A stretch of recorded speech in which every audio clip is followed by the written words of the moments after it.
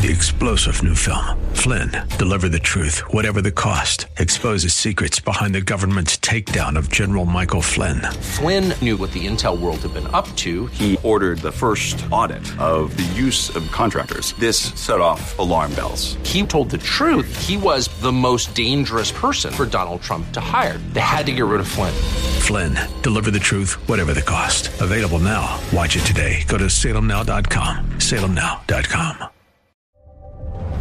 Hey family, it's Bishop Derek Greer, and I invite you to fuel up, get fired up, and have an awesome fellowship with me and the Grace Church family this Resurrection Sunday. It will all happen at the gorgeous Hilton Performing Arts Center in Manassas, Virginia. There'll be room for all and a special treat for elementary school children in attendance. For more information, go to gracechurchva.org/resurrection. That's gracechurchva.org/resurrection, and we will see you there.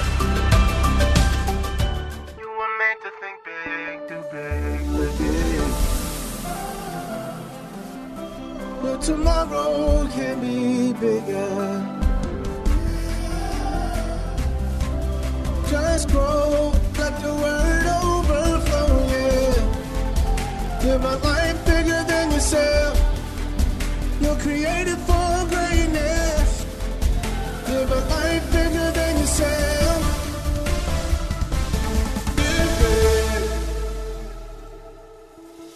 Hello, this is the Live Big broadcast with Derek Greer. Today we will hear a classic message from our archives that we believe will be a blessing to you and give you principles to live big in Christ. Let's join Bishop Greer for this classic teaching. We're going to pray and get moving. Father, we thank you for your word. You sent your word and healed them all. We receive healing today. We receive insight, truth today in our inward parts. We are open. We are hungry. Meet us in this moment, and we'll give you all the honor and all the glory. And the church says, Amen. Amen. John chapter 20, beginning with the 9th verse. The disciples had just visited the empty tomb. And verse 9 says, they still did not understand from Scripture that Jesus had to rise from the dead. Even though we experience things with our own eyes and ears, we cannot really fully understand them until we grasp them through the light of Scripture. The Bible says the disciples went back to where they were staying. So after they saw this empty tomb, the men withdrew. They needed time to process all that was meant there. But I want you to see the contrast between Mary and these men.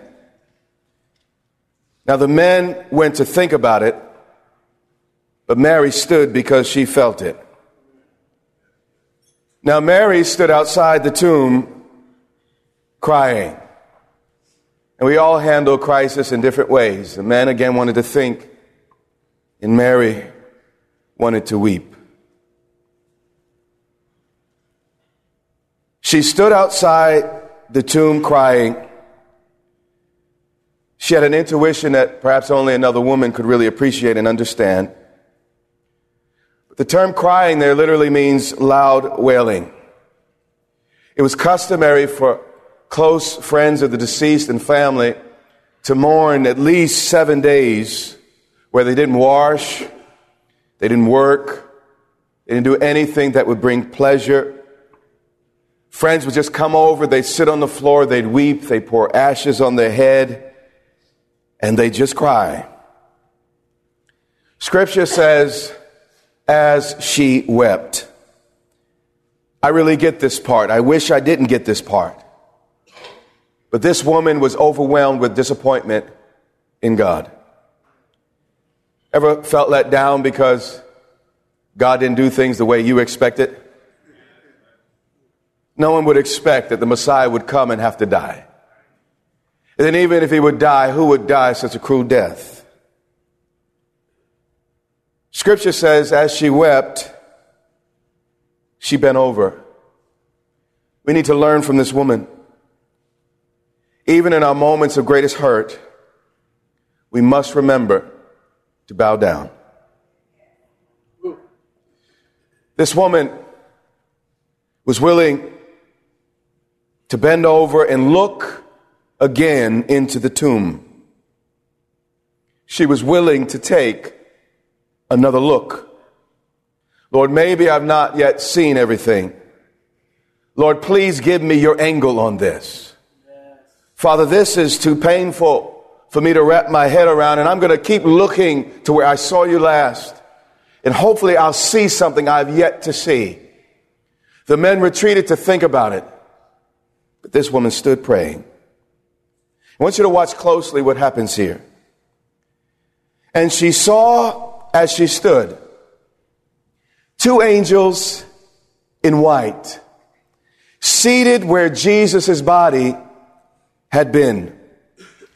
One at the head and the other at the foot.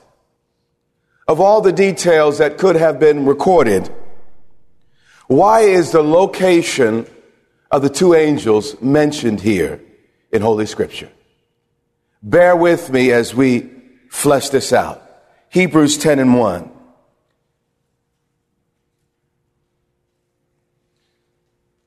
Scripture says,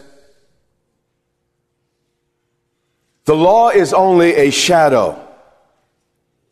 The law and its ceremonies were merely an outline of the good things that are coming, but they were not the reality themselves. Every minute detail in the tabernacle of Moses was designed to be a shadow to point us toward what we would experience in the kingdom of God. God told Moses to build this tabernacle after the pattern that God himself would show him. And what God did is God showed him a picture of the heavenly tabernacle. And Moses' job was to duplicate it on earth, again, because it would point the worshipers to ultimately what would happen in the life, death, and resurrection of Jesus. Exodus 25 and verse 17. All the furniture of the tabernacle was very, very important. But the most significant article of furniture was the Ark of the Covenant, and particularly the mercy seat, or the very top of the Ark of the Covenant. Let's take a closer look. Verse 17. God is speaking to Moses. He said, Moses, make an atonement cover. In the King James Version, make a mercy seat. In the Greek Septuagint, it is called the hilasterion. That's the term translated mercy seat, hilasterion in the Septuagint. Make an atonement cover of pure gold, 2.5 cubits long, and 1.5 cubits wide.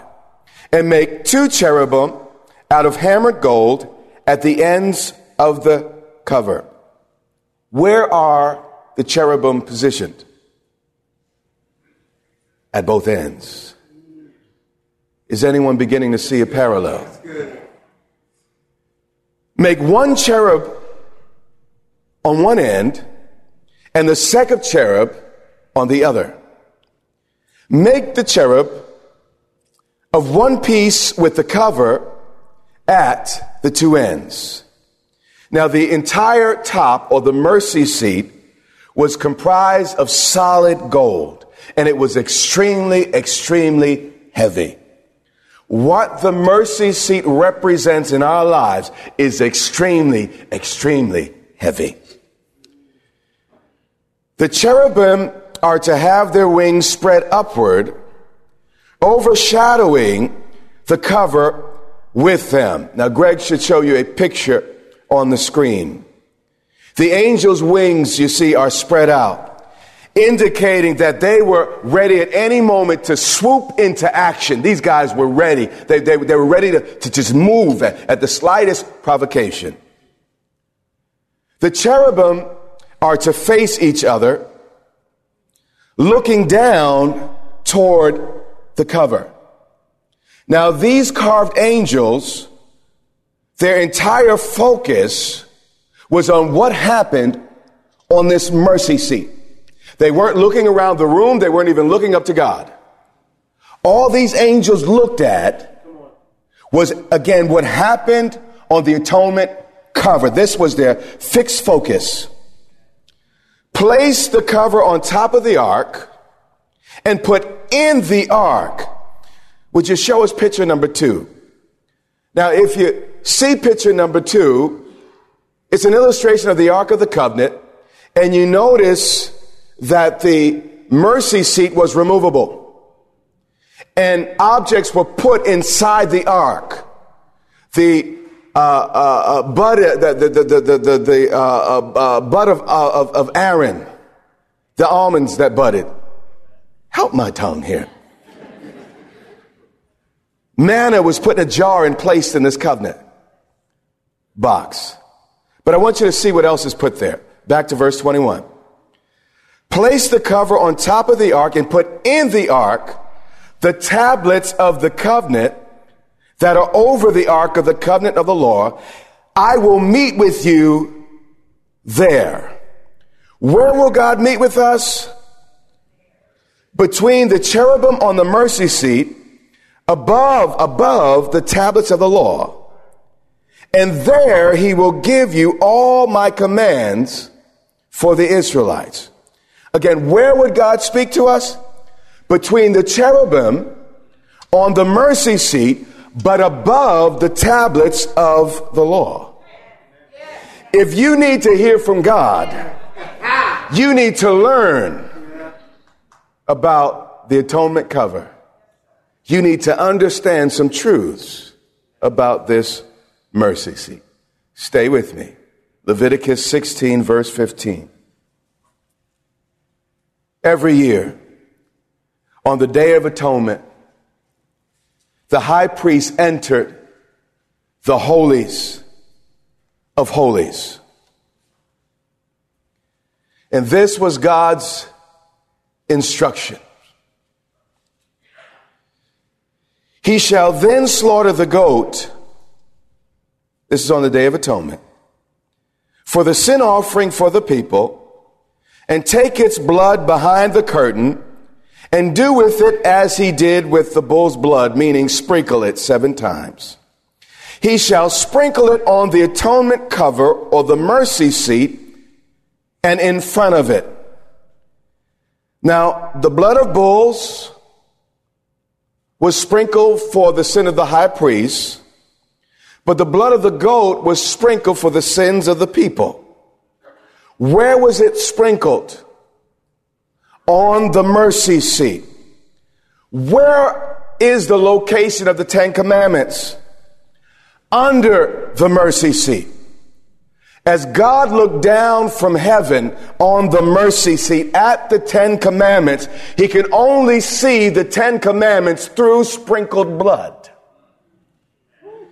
He could only look at the law through the place where justice had been satisfied, sin pardoned, and all who were believed accepted because of the blood of the scapegoat.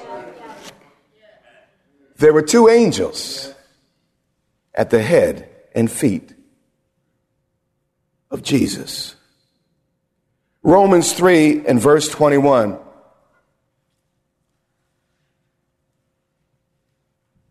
The writer says, for all have sinned and fall short of the glory that God wanted us to have. And all are justified freely by his grace through the redemption that came by Christ Jesus. God presented him, Christ, as the sacrifice of atonement. Now, the term there translated sacrifice of atonement is the Greek word hilasterion, the same word used for the mercy seat. Let's read it again. God presented Christ as the hilasterion, the mercy seat, through the shedding of his blood. What is he saying? He's saying that Jesus was the literal mercy seat of God. If we accept Jesus and his sacrifice, God will forever look down on us through the sprinkled blood of Jesus. God will look at the place where justice was satisfied. The wages of sin is death. God would not wink at sin. Sin was onerous. Sin is wicked. God hates. His wrath rests permanently on sin. So God had to deal with sin. We're not talking mamby-pamby. We are the world. We are the people. We're not talking about New Age. We're talking about a holy God.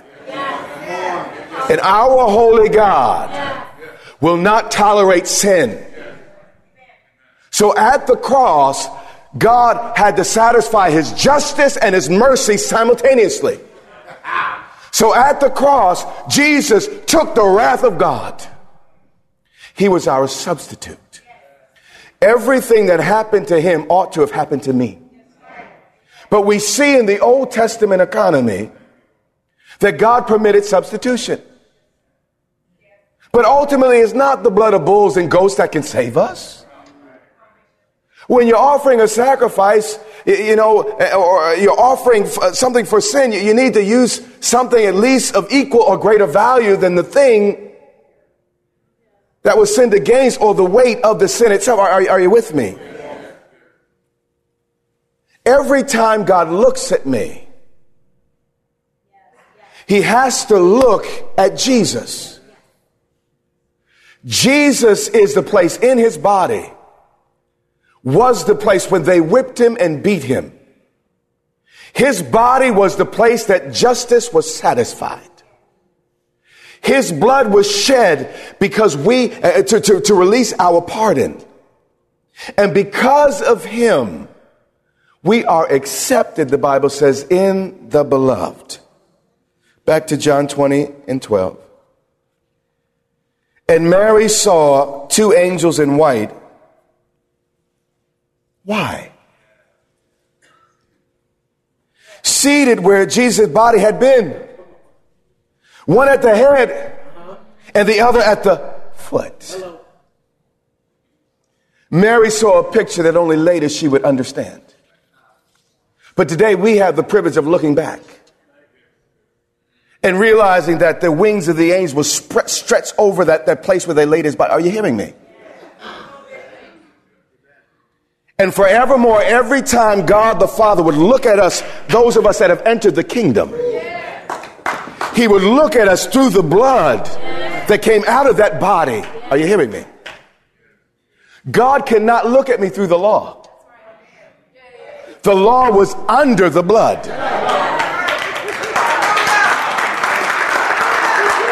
God is not looking at my faults.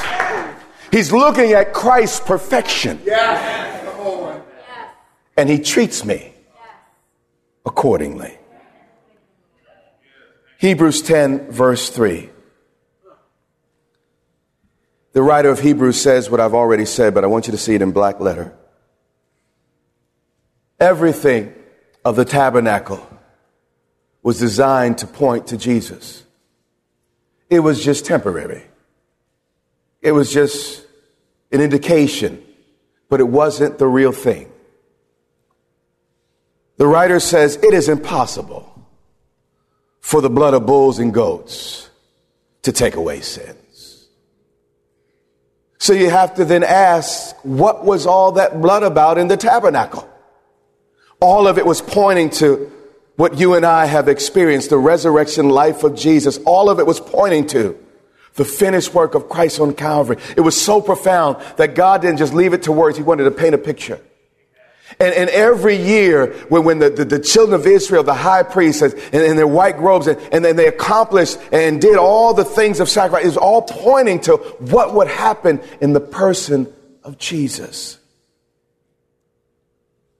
Therefore, when Christ came into the world, he said, listen, that's enough of the tutors. That's enough of the shadow. And here's the problem with some of us. We love shadows. Now let me ask you a question. If I was overseas, and many of you in the military, when you go overseas, you take the pictures of your loved ones with you.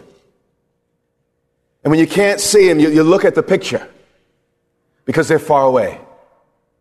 But the Bible says we've been brought near by the blood of Jesus. Now, while I'm away from my dear wife and my children, I might kiss the picture. I might hug on the picture. I'm certainly going to look at that picture. But wouldn't it be strange if after returning stateside, instead of looking at my wife and my children,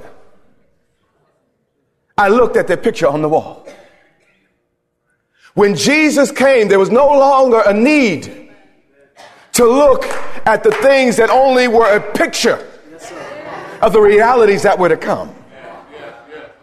On this side of Calvary, we're looking unto Jesus, the author and finisher of our faith. We don't have to look. You hear what I'm saying? The blood of bulls and goats were just a picture. But now we can literally hug on God. Now we can smell the fragrance of the goodness of God.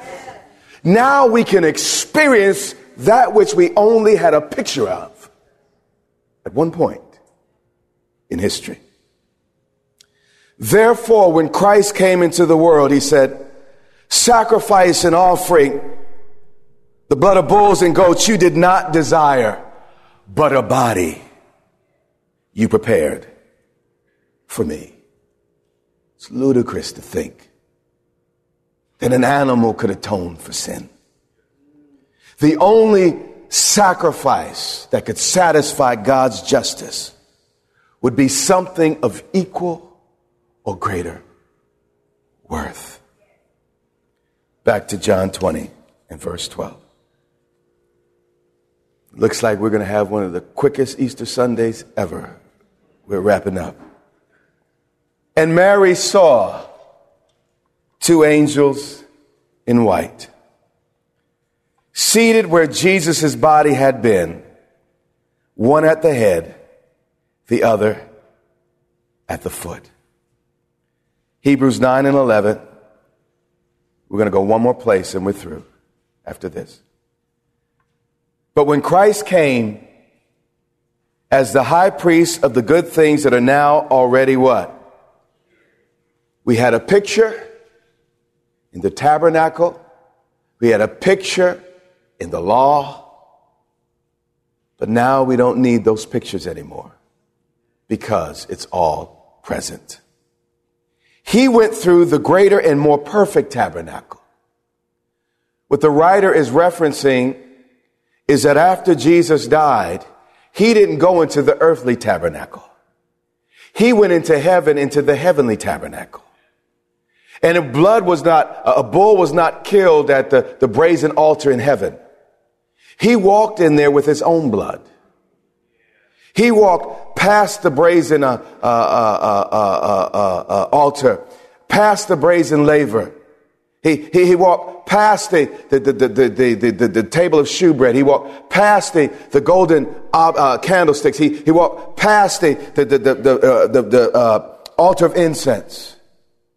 And he walked right through the curtain. And he put a drop of his blood on the mercy seat, symbolizing that for eternity, whenever God looks at you and I, God has to look at us through that blood.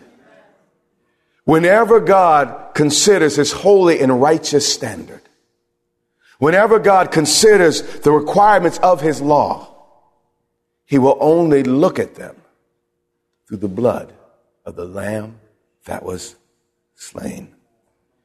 He went through the greater and more perfect tabernacle that is not made with human hands, meaning not the tabernacle on earth, but that in heaven. That is to say, not the tabernacle that's part of this creation.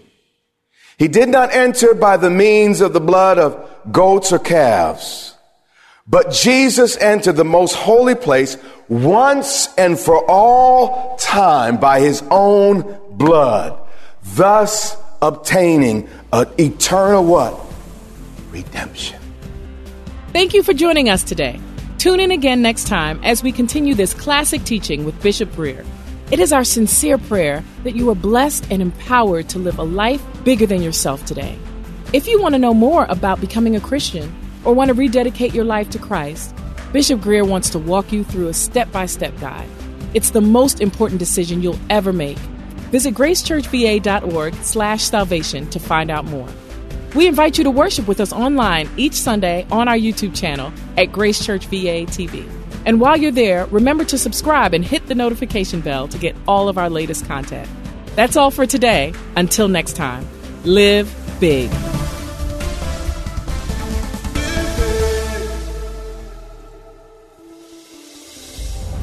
Hey family, it's Bishop Derek Greer, and I invite you to fuel up, get fired up, and have an awesome fellowship with me and the Grace Church family this Resurrection Sunday. It will all happen at the gorgeous Hilton Performing Arts Center in Manassas, Virginia. There'll be room for all and a special treat for elementary school children in attendance. For more information, go to gracechurchva.org/resurrection. That's gracechurchva.org/resurrection, and we will see you there. 3-star General Michael J. Flynn, head of the Pentagon Intelligence Agency, knew all the government's dirty secrets. He was one of the most respected generals in the military. Flynn knew what the intel world had been up to. He understood its funding. He ordered the first audit of the use of contractors. This set off alarm bells. The explosive new documentary, Flynn, Deliver the Truth, Whatever the Cost, uncovers the facts behind this scandal. Flynn told the truth. He was the most dangerous person for Donald Trump to hire. I find out the worst enemy that I'm going to face in my life is right here in America. They took my assessment and they wanted me to change it. And I was like, I'm not changing it. They had to get rid of Flynn. With in-depth interviews, archival footage, and never-before-seen personal records of the man behind the headlines. I just felt like I was drowning. Flynn, Deliver the Truth, Whatever the Cost. Available now. Watch it today. Go to salemnow.com. salemnow.com.